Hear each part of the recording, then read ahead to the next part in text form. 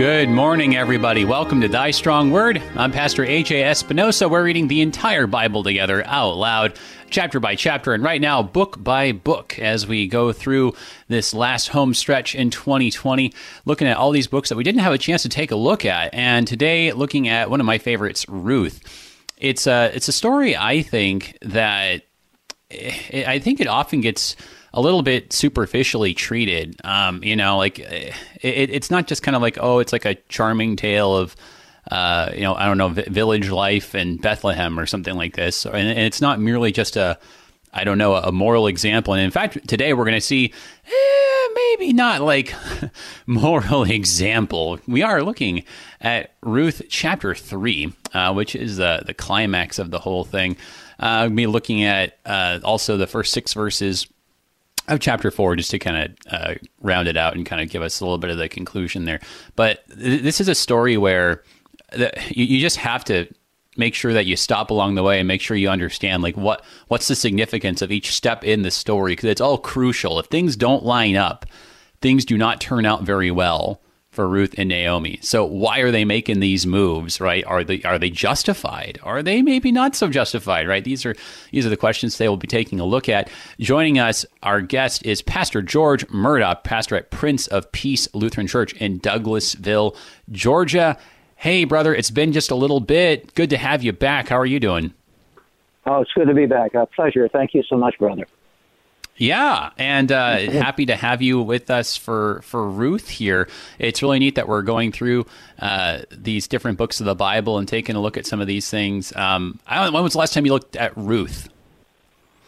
Actually, I think last year or so, we were going through some Old Testament books, and one of our members wanted to study that as a class study. So we did it for Sunday school, for morning adult Sunday school, about a year and a half ago. Yeah. It is nice for that, right? Because unlike Isaiah, where you've got like over 60 chapters to contend with, it's 4 chapters long. It's like, hey, this is a Bible study that we might actually finish. Right. Right.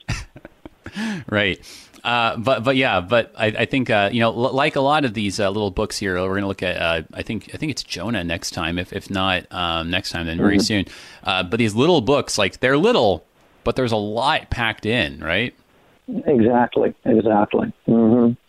Yeah, the Old Testament is an incredible book, and I think that sometimes people in the Christian church who really have their eyes focused on Jesus, as it says in Hebrews, fix your eyes on Jesus. Nonetheless, to get the context not only of Jesus' teaching, but also of his life, the very real human life that he lived among the Jews at the time of the Roman, the Pax Romana, I think that it's important that he is completely saturated in the culture of the Old Testament, as were all his contemporaries. And so I think the study of the Old Testament becomes a very important part of what we do in order to even understand the language that Jesus used, the touchstones of his parables and that sort of thing. And Ruth is one of those books that helps us do that. Absolutely. And I think right along those lines, I mean, Ruth really helps us understand what are really like basic concepts. You can't really talk about, even what does it even mean that Jesus Christ is our Redeemer? Right, just basic like words like that you take for granted, right? Well, if you don't know what the Old Testament background is for redemption, like literal redemption, like we see here in Ruth, which is like one of the best examples that we have of the whole thing, right? I mean, it just kind of becomes a word that you kind of just, I feel like it just kind of becomes a word that just kind of means Jesus, right? And it's like it's just kind of a synonym, like it's just kind of how you spell Jesus with an R at the beginning, right? and instead of like an actual distinctive word with a distinctive meaning that you're just missing out on, like you were saying. Yeah, and carry the weight that it carries by way of action and sacrifice necessary sometime to fulfill that very role. And there's always that part of it that it takes a part of me and sacrifice a part of me to be a kinsman redeemer. And in my family, as we raise our family within the context of our vocations, there are opportunities where we have to do that. Sacrifice is necessary. And we see a little of that here as well. Well, yeah, and I think and that's interesting too. Then also we see the question of is someone willing to take that sacrifice, and then maybe what happens if they aren't, right? And so anyway, yeah. So lots of good stuff. But before we go into the book here, brother, would you open us up with a prayer? I will. Thank you. Gracious God, our Father, we praise, we thank you. We thank you for calling us through Jesus Christ into your household, into being part of your people. We thank you, Lord, that we are in a long line of people whom you've called over the centuries and the millennia to be your people. We thank you that you have given us the seasons of the church, such as Advent, by which we can not only reprise the scriptures, the Messianic scriptures, and the New Testament account of the coming of our Lord and Savior Jesus Christ, but also focusing on the second advent of Christ.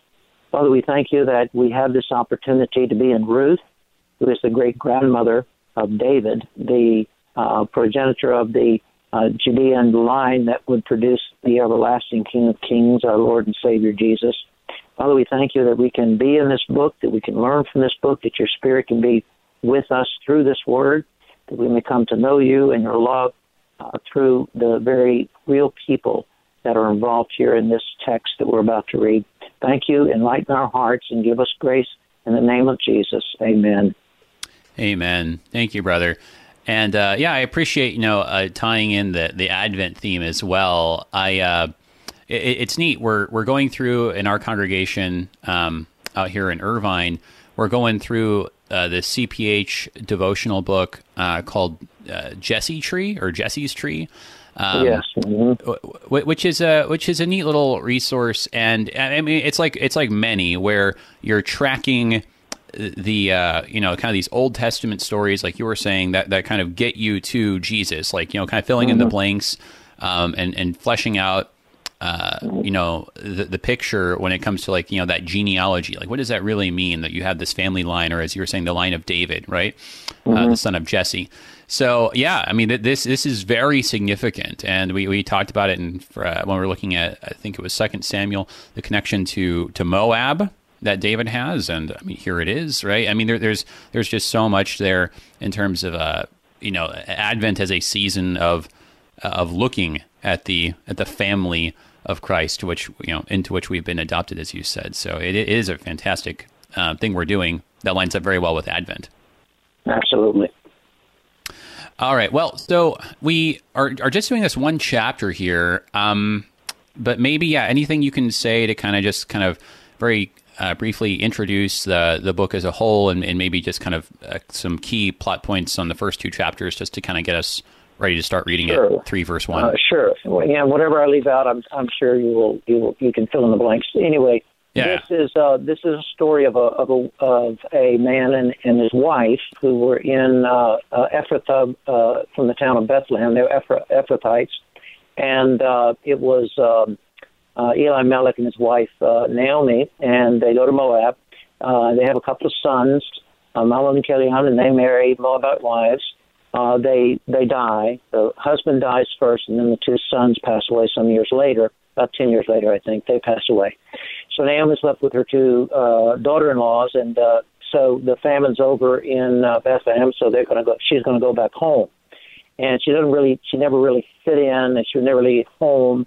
Not only that, but for any really Jewish person, they want to be in the Promised Land. So she's going home. And she tells her daughter-in-laws, head on back, this is your country, go back to your people, your father's house, and that sort of thing. And one of them, Oprah, goes back, but Ruth refuses to. She says, she gives that famous phrase, I will go where you go, your people will be my people, your God will be my God, and I will dwell with you. And so she brings along with her back to Bethlehem.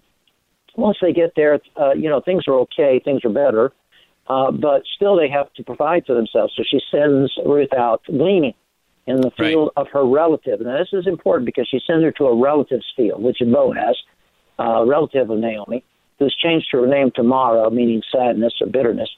And so she sends her out to glean, and Boaz, I think, probably understanding that this is the husbandless daughter-in-law of Naomi, because, word gets around in a small village.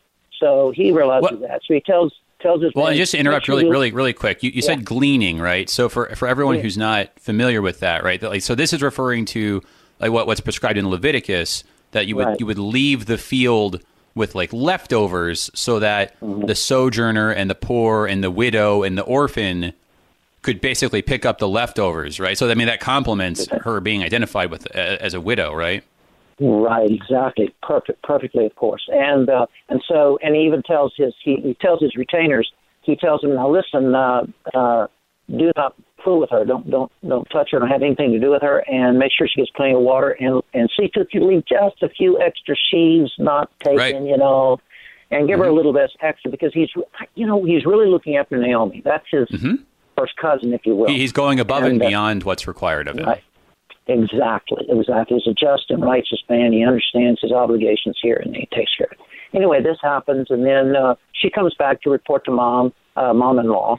We call in Arkansas, you say ma-in-law, and she comes back to ma-in-law, and she comes back to report to her what has gone on and what he did and that sort of thing, and how he even gave her a little extra. And so Naomi now understands, wow, maybe we can make a connection here to preserve the line of Elimelech and his position in Bethlehem. Maybe we can do something with the Levitical law as provided for. And she kind of then becomes matchmaker in chapter 3. Yeah. Well, it's a really neat chapter, I think, how it's a demonstration of how the older generation with its wisdom, right, can be a huge blessing. Because I think that's like what's being depicted here, that Naomi is a wise woman, right, who, because of the wisdom of that she speaks, right, is going to, in some ways, save Ruth. And we've seen that in a big way, right? We saw that in 1st and 2nd Samuel, how these wise women speak up, and because of this wisdom, people, I mean, they are saved in different ways. And I like what you said too about preserving the line of Elimelech, right? Or I mean, all these names. But I like the way you're breaking it down, though. Eli Melech, right? So like God, my God is king.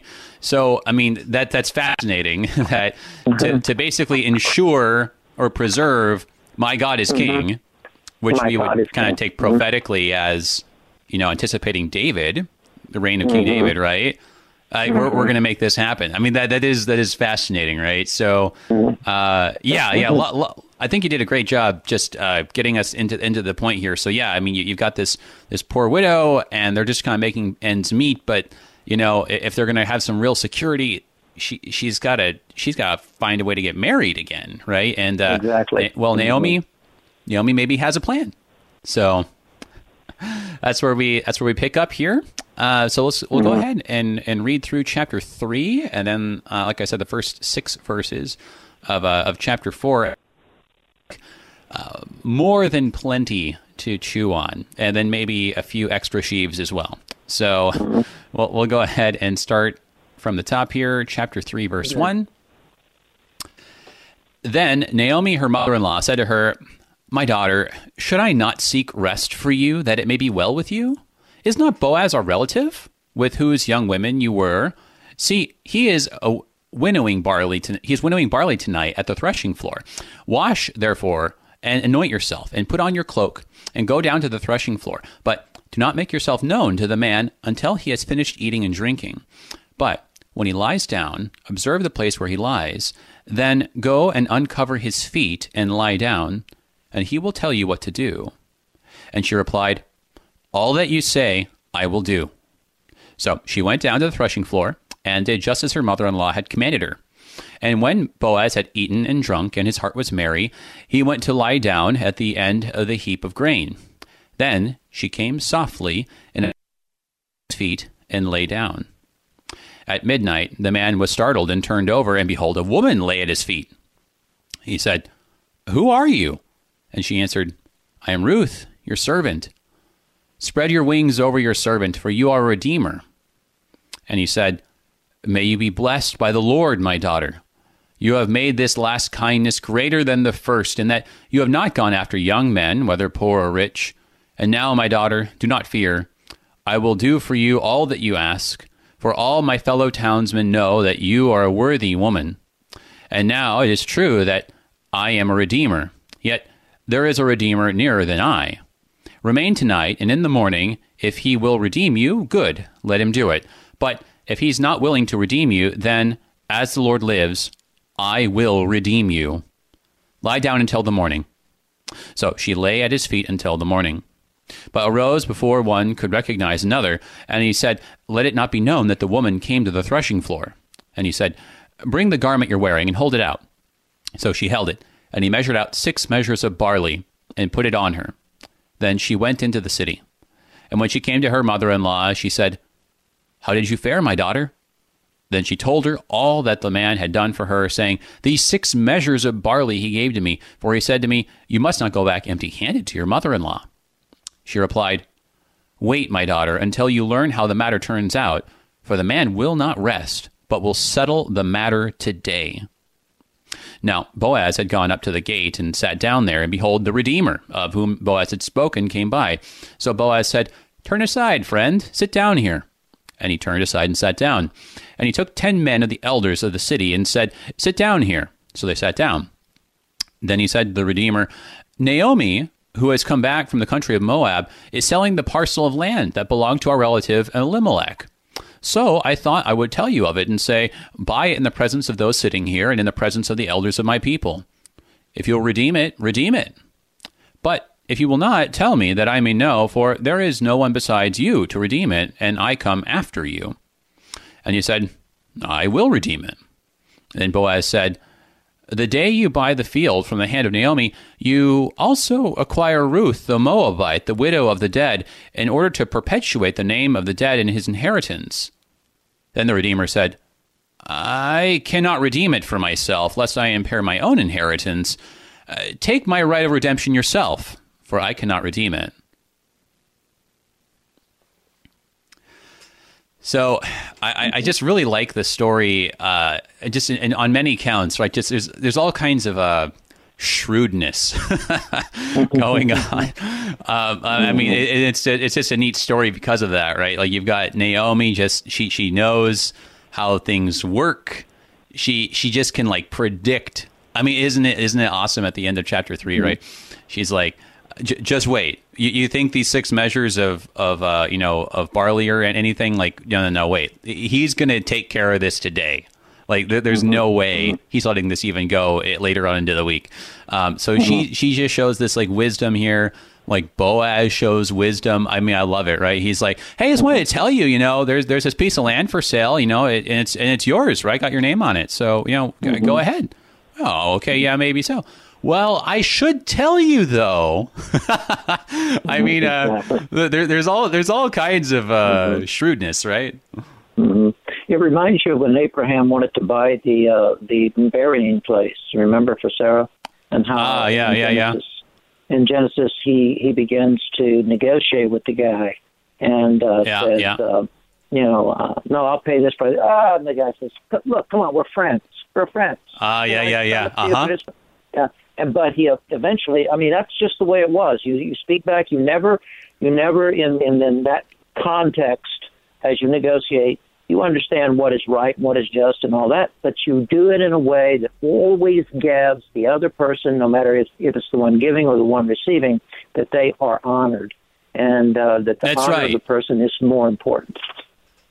Yeah, no, that is a key point. We see this on display, right? Like you always let the other person save face. That is so important, right? You do not. There is no it's so honestly refreshing to read this, because it's not like the gotcha culture like we live in, where everything is like oh, look at that, right? And it's like we try to we hold it over people when we when we force them into a corner where there's no way they can save face, right? Where there's mud on them, regardless of which way they turn. No, here it's like, no. Like even if you have to let something go, it's like, oh, well, that's very understandable. And hey, you're helping me by doing that. I mean, it's really a way, like you were saying, of just honoring the other.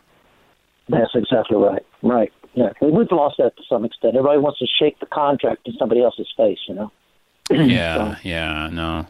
Yeah, it's a fascinating story for just so many reasons, because it is just such a window, right? Like just a window into the culture, which, I mean, it's not just kind of like an anthropology, like, expedition. It is like window into the culture that has been formed, in God's people around His Word. And so, I mean, we were talking about how in Judges, in many ways, there was an abandonment of what was distinctively Israelite, and that you had people just kind of going along with this kind of generic Baal worship that kind of just sucked in Yahwism, and so I know it's true. It's not like it's perfect. Not that there ever really has been like a perfect Bible-based culture or something like this, right? Like that's an illusion. But I mean, you see how it, imperfectly, but still affirmatively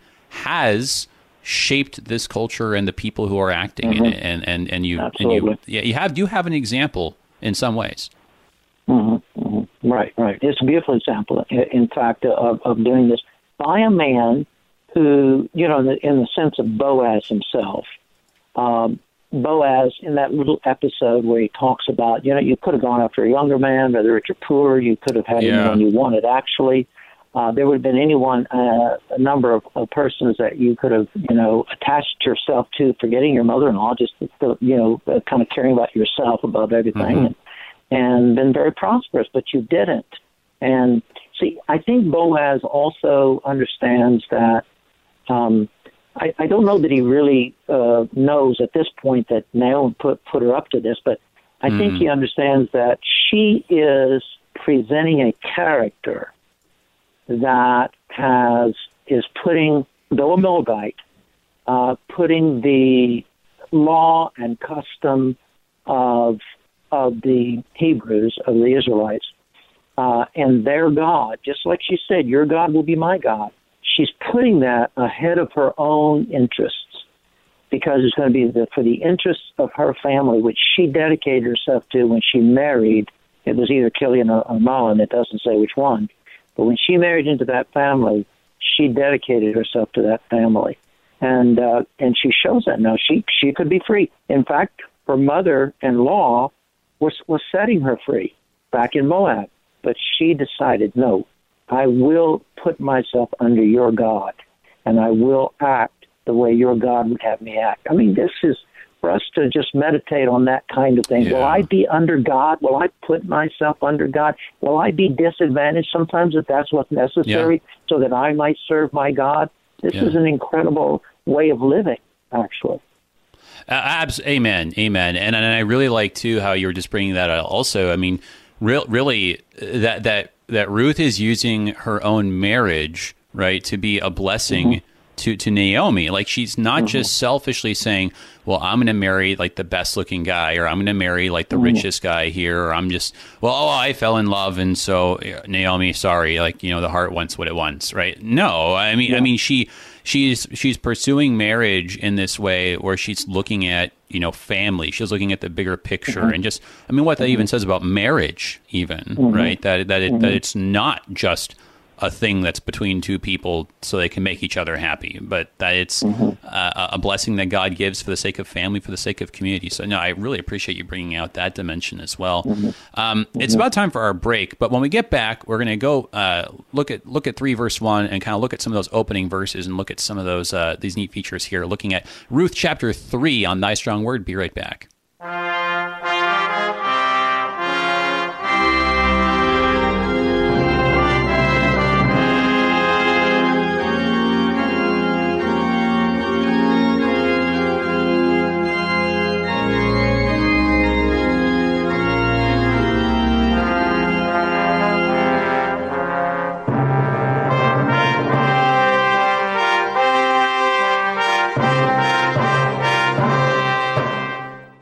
Even in these uncertain times, Missouri lawyers are here to help. If your income has been impacted by the current global crisis, or if you qualify as a low-income household, you can have your legal questions answered for free at missouri.freelegalanswers.org. You can ask up to 5 questions, and they'll be answered by a lawyer licensed in Missouri at no cost to you. Missouri lawyers want you to know you are not alone. Get free answers to your legal questions at missouri.freelegalanswers.org. Brought to you by the Missouri Bar.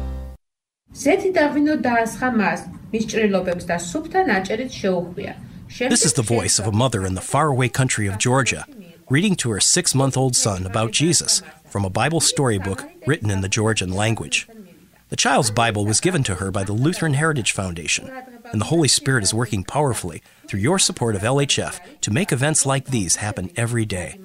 Help another family learn of the Savior. Learn how at lhfmissions.org.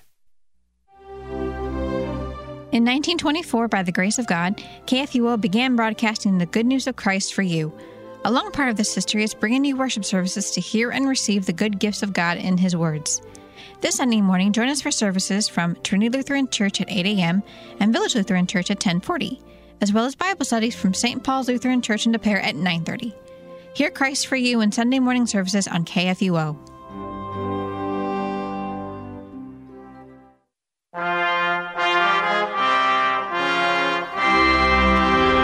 Welcome back, everybody, to Thy Strong Word.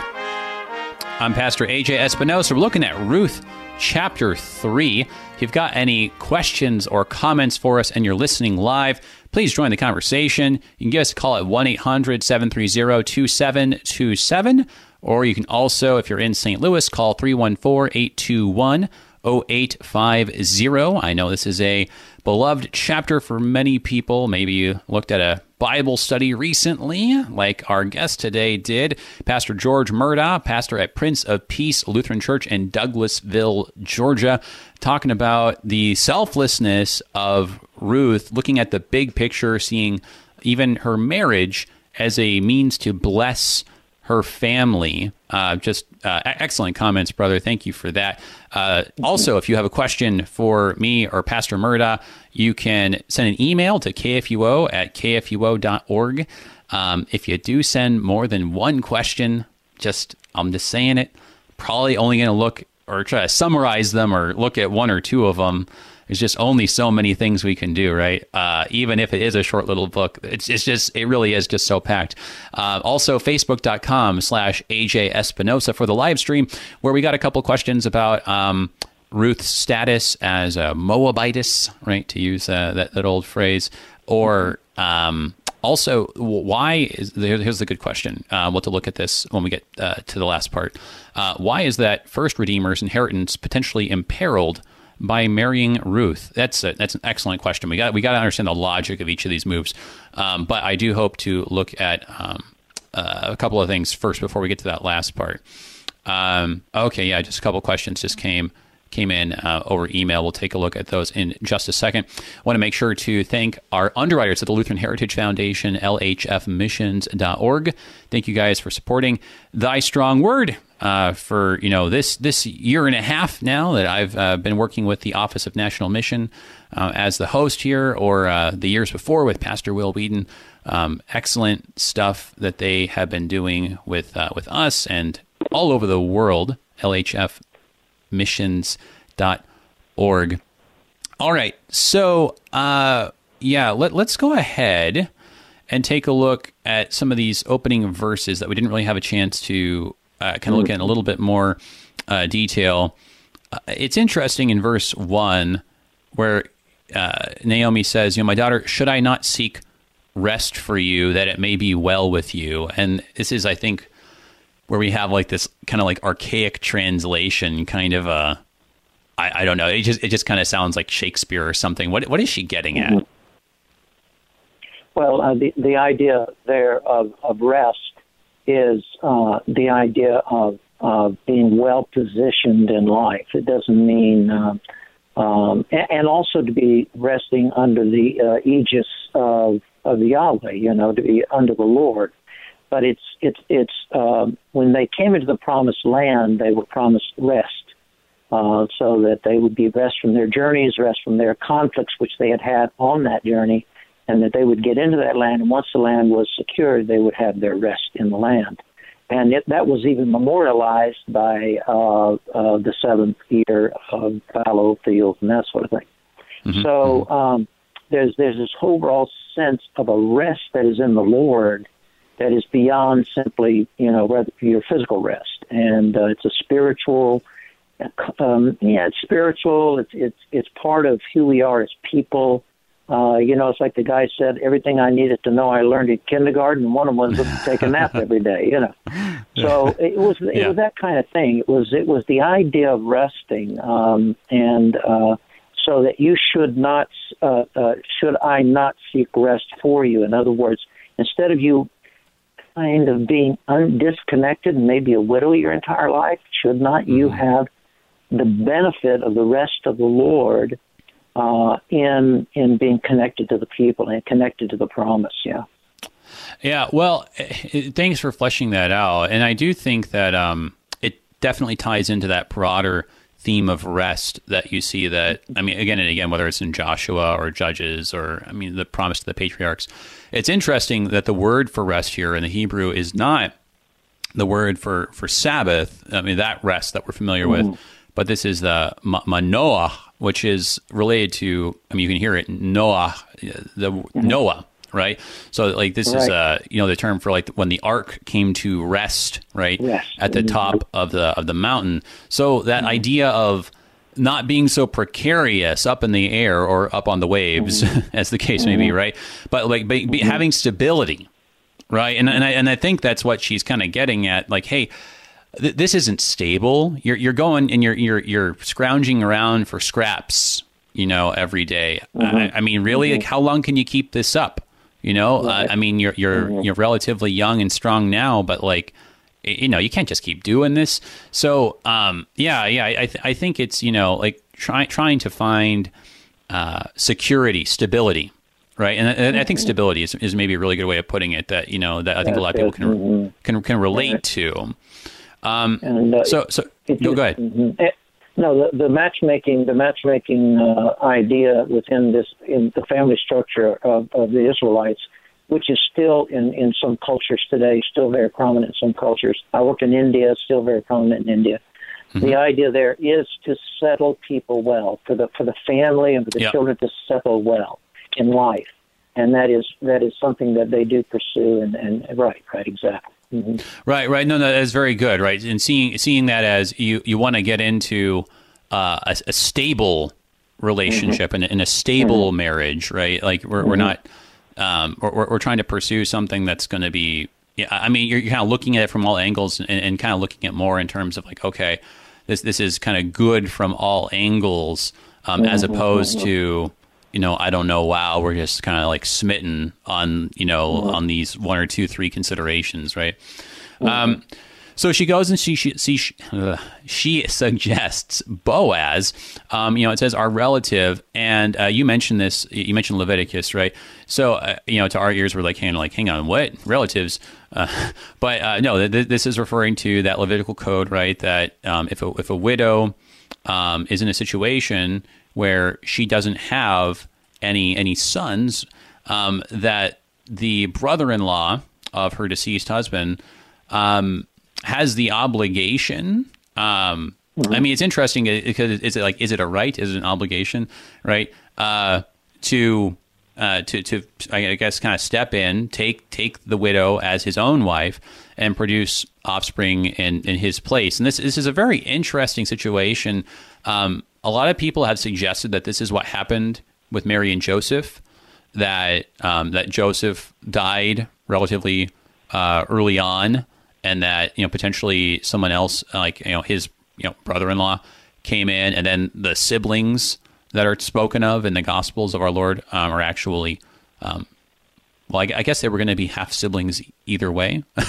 Right. Either way.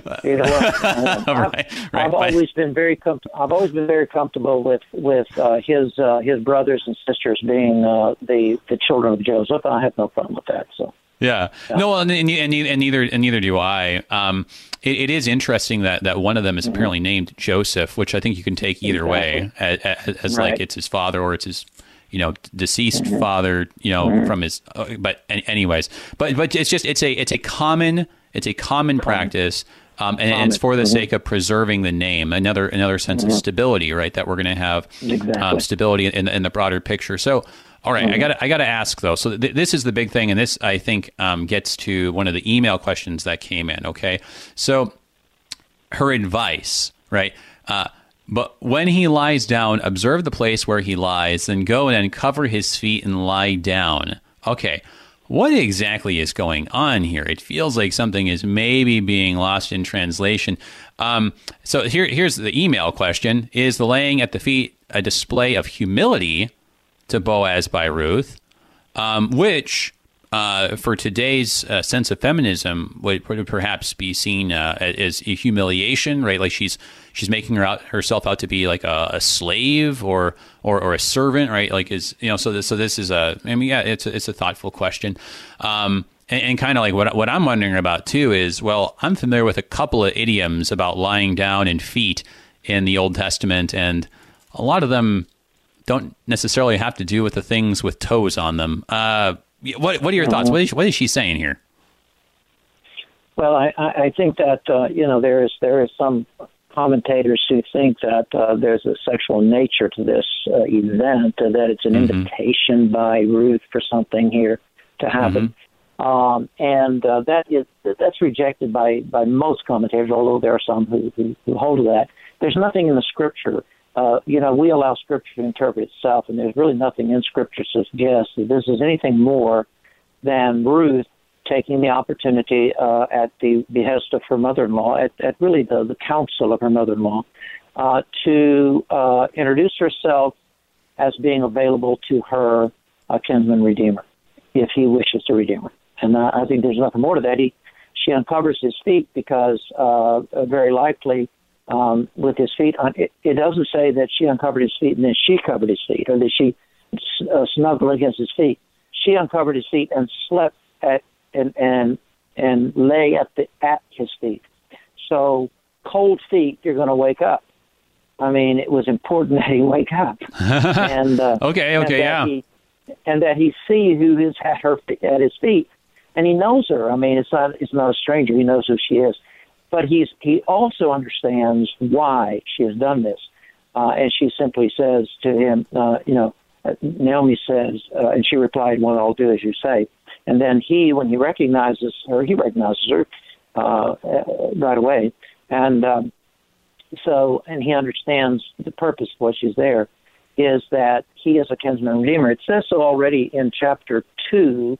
Ruth, the Moabite, said, besides, Ruth, the Moabite, said, besides, he said to me, you shall keep a close watch by a young man until you have finished. And Naomi said that he was a kinsman redeemer. She says it in verse 24, he's a kinsman redeemer. And she said, yeah, he must be, because he's telling me to stay close to the guys and to glean where they drop, So she understands who he is to her. And because of that, this is simply and of course, we don't know the full kind of depth of the cultural mores of that day, or the cultural signals that people give. We know those more of our own culture than we do of that one. And this was just simply this woman saying to her kinsman redeemer, I'm your servant. I'm at your service. Whatever you say, whatever you want, that's what I'll do. Yeah, I think that certainly. I think right. We have to affirm that in the big picture, this is a signal that she's saying, "Hey, if you want to do this kinsman redeemer thing, I'd be all for it." Right? Like, so. I mean, I think it's pretty clear that that this is what's being communicated at the end of the day, regardless of exactly how we get there. It is interesting, though, that, the way, well, I think there's several things that are interesting here. So she says, wash yourself and anoint yourself, put on your cloak. So, okay, get clean, smell good. But do not make yourself known to the man until he's finished eating and drinking. And when he lies down, observe the place where he lies. Now, that's interesting, right? And then we get the further comment later on that when she follows through, it's, he had eaten and drunk and his heart was merry. So it seems like she is waiting till he's had his wine. He's got a good little buzz. He's nice and cozy, right? And he's well. Just think about this, right?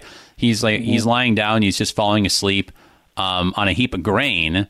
This maybe does sound like somebody who's had a little, or maybe a lot, a bit of wine, and and is just okay, I'm not even gonna go to bed. I'm just this is comfortable enough right here. So it is interesting that there is this sort of kind of okay, we're gonna wait till he's I don't know what, in a slightly more favorably displeased state of mind, and to kind of go in there and to cover herself with this cloak so that no one would know exactly who she was, until this key moment. So what do you make of that, though? Kind of making these kind of really, I don't know, not necessarily sneaky, but very, very well, exercising a lot of discretion here. It reminds me of how Esther waits until the king has had lots and lots of wine to make her request. I don't know. What do you think? Well, the whole thing here, of course, the cloak and the anointing and the bath, the anointing, all like that, and the cloak, it is to disguise her to some extent, so that because she says wait and see until he eats and drinks and then he lies down for a while. So she has to be there before he lies down. It's not like she snuck in during the night after he lay down. She had to be there. She had to know when those events had taken place. So the cloak there, I think, was to cover her face. Obviously, if you've been in the Middle East or if you've been with people that are Muslim, even I see that in India a lot among the Muslim people, they're completely covered. And you wouldn't know who they are. And so she has covered herself so she won't be readily recognized. Because if she were, it's very likely she would have been announced to him by anybody who saw her. So she does that. Then when the time comes, and the idea of being merry is generally at the harvest, it's also at the sheep shearing and things of that. As you're coming towards the end of the harvest or towards the end, there's a celebration. And it's at the threshing floor in this case because they're doing grain. And another reason why we may suspect that this is at the end of the harvest season is because the amount of grain he can give her. That's right. The grain's already been separated from the stalks. So we're at the end of the harvest time here, and it's obviously a celebration time that if you know anything about an agrarian culture, that's when they celebrate. And so naturally, and of course there's wine at these celebrations. And it isn't that there's nothing about him being drunk. If he were drunk, it would have said so. That Noah, we're told, was drunk. We're told in the Bible that somebody gets drunk. So that's not the point at all. He's married because it's a joyful time. It's a time when the harvest is done and we've been successful, and that's all it is. And then he lies down and sleeps, and then the rest takes place. Where she comes in at that point. Yeah, no. So I think that those are some helpful comments to kind of help us appreciate the kind of cultural setting here, and saying, they're going to have wine, and we know, for instance, from the Lord's first miracle as recorded in John, right, that they're going to drink a lot of wine. But the point is not that they're drunk and this is bad and shameful, right? But if you've been at a wedding and you have a lot of wine, but not to the point where you're drunk, but because it is one of the biggest celebrations in life, and there's a little bit more than you would at your kind of standard dinner where you just have a single glass or something like this, right? Everyone's kind of feeling happy and pleasant, and everyone, if someone makes a request, you'll be like, oh yeah, sure, I'm feeling generous, right? So it's like when people are at a Christmas party, right? Who says no? Right, to reasonable requests at a Christmas party. No one does, right? So I do think that there is something to that where she is not necessarily taking advantage, but making the most of a situation shrewdly, right? Exactly. And the uncovering of the feet. I like what you pointed out about the covering, right? Everyone's wearing, they're not wearing pants and t-shirts, right? Like, like they have robes and tunics, right? So Exactly. So if you uncover his feet, this isn't she took off his socks. No, right. Right? Like not the right cultural reference, right? But she's lifting up, right? I mean his robe, which on the one hand, I think you're exactly right. Like the story does say that, it says at midnight the man was startled and turned over, right? So it's because he's cold, right? That makes sense. However, right, by lifting up and uncovering his feet, there is something not a little bit suggestive about this. I mean, I'm not saying that this is full out an idiom for intercourse. I mean, there are a few, right? Like we know that with Samson, for instance, like there's this idiom that says that Delilah made him sleep on her knees. And right. That's okay. That means more than sleep on her knees, right? But this is not. I don't think I agree with you. I don't think it's like quite that level. However, right, I think even you and I know, right, like that even today, if a woman like shows up at a guy's bed in the middle of the night and she's lifted up his robe or something, right? I mean, it's like, okay, this is kind of making her intentions pretty clear, right? Yeah. I don't think that there was any equivocation about that. I believe that, and we can tell from the text that he interpreted it correctly. So no, there's a fact she wants him to take her as wife. There's no that is what is going on here. That's what she wants, and this, I think, if you think about it, is probably in the context probably the least offensive way to make that known without just coming right out and say, "Why don't you redeem me?" So she's still being very culturally correct and culturally appropriate, and he gets the signal. Yeah, that's right. Yeah, he gets the signal. I mean, yeah, clearly, right. When he says this, I mean, because he responds, right. It's amazing the way he responds, right. May you be blessed by the Lord. And the rest of it. You've not gone after young men. He is talking like he's responding to a marriage proposal, right? So he absolutely gets the signal. Can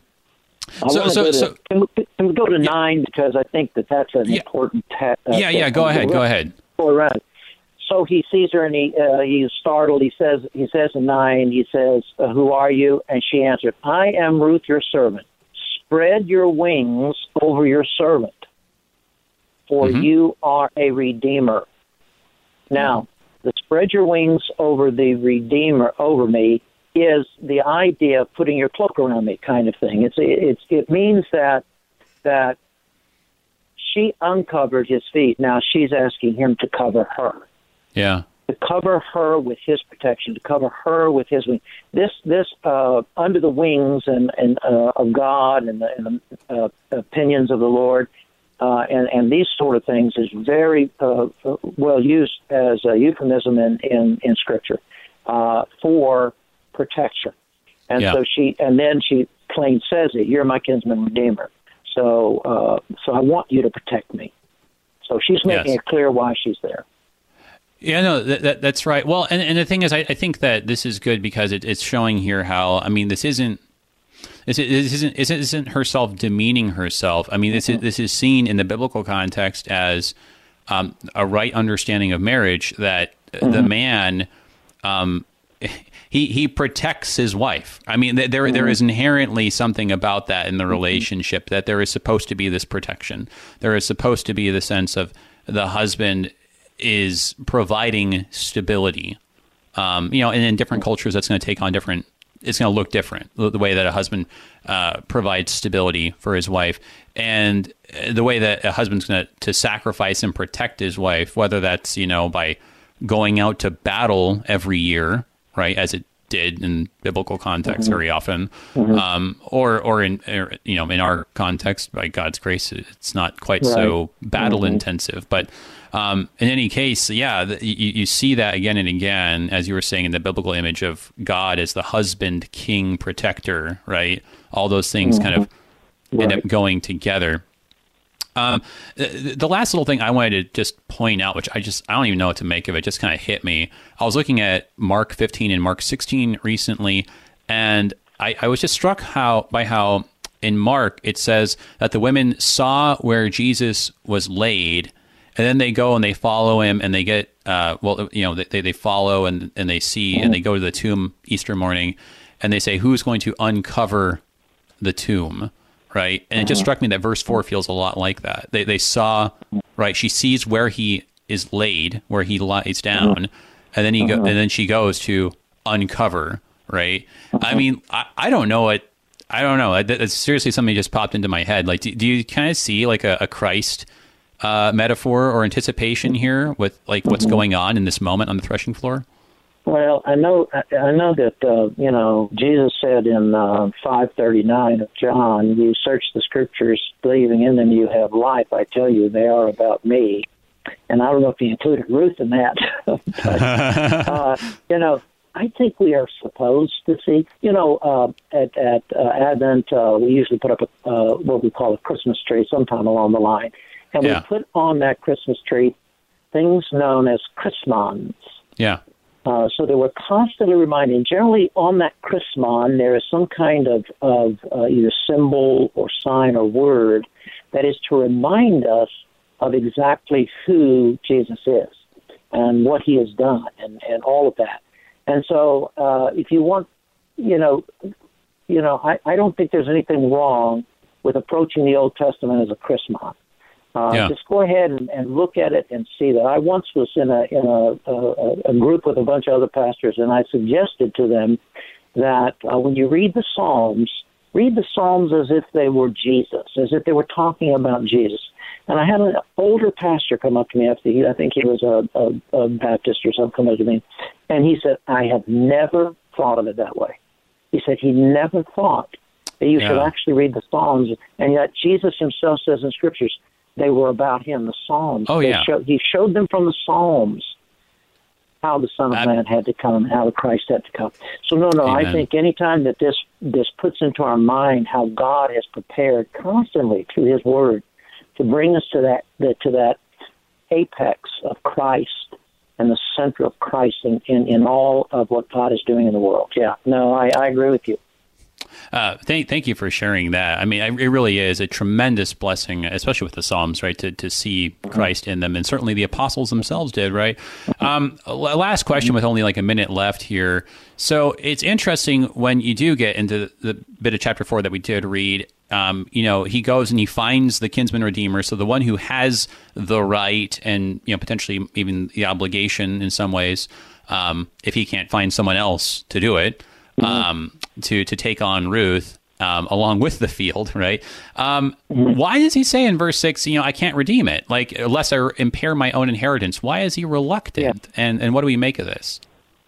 Well, we don't know for sure. There's no other, there's any further detail of it. Then I can't redeem it. It's very likely because he can't, I think, the most practical reason I think would be he can't afford another wife.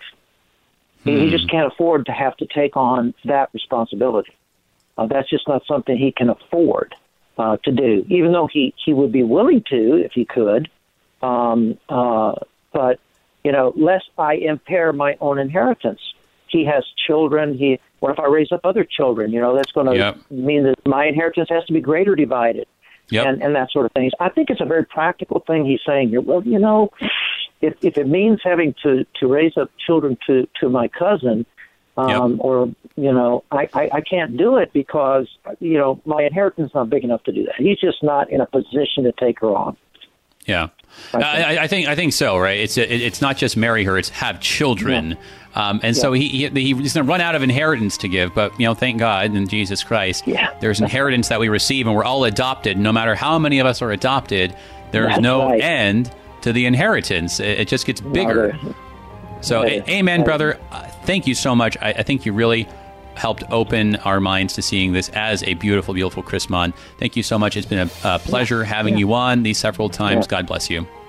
Thank you, brother. Bye-bye. Everybody, Pastor George Murdoch, pastor at Prince of Peace Lutheran Church in Douglasville, Georgia. Going on to Job. Awesome stuff. Little books, big, big meaning. Until then, I'm Pastor A.J. Espinosa. Peace. Your support is vital for this program to continue. You can make a gift safe, secure, and easily online at kfuo.org. Thank you for listening and supporting Thy Strong Word.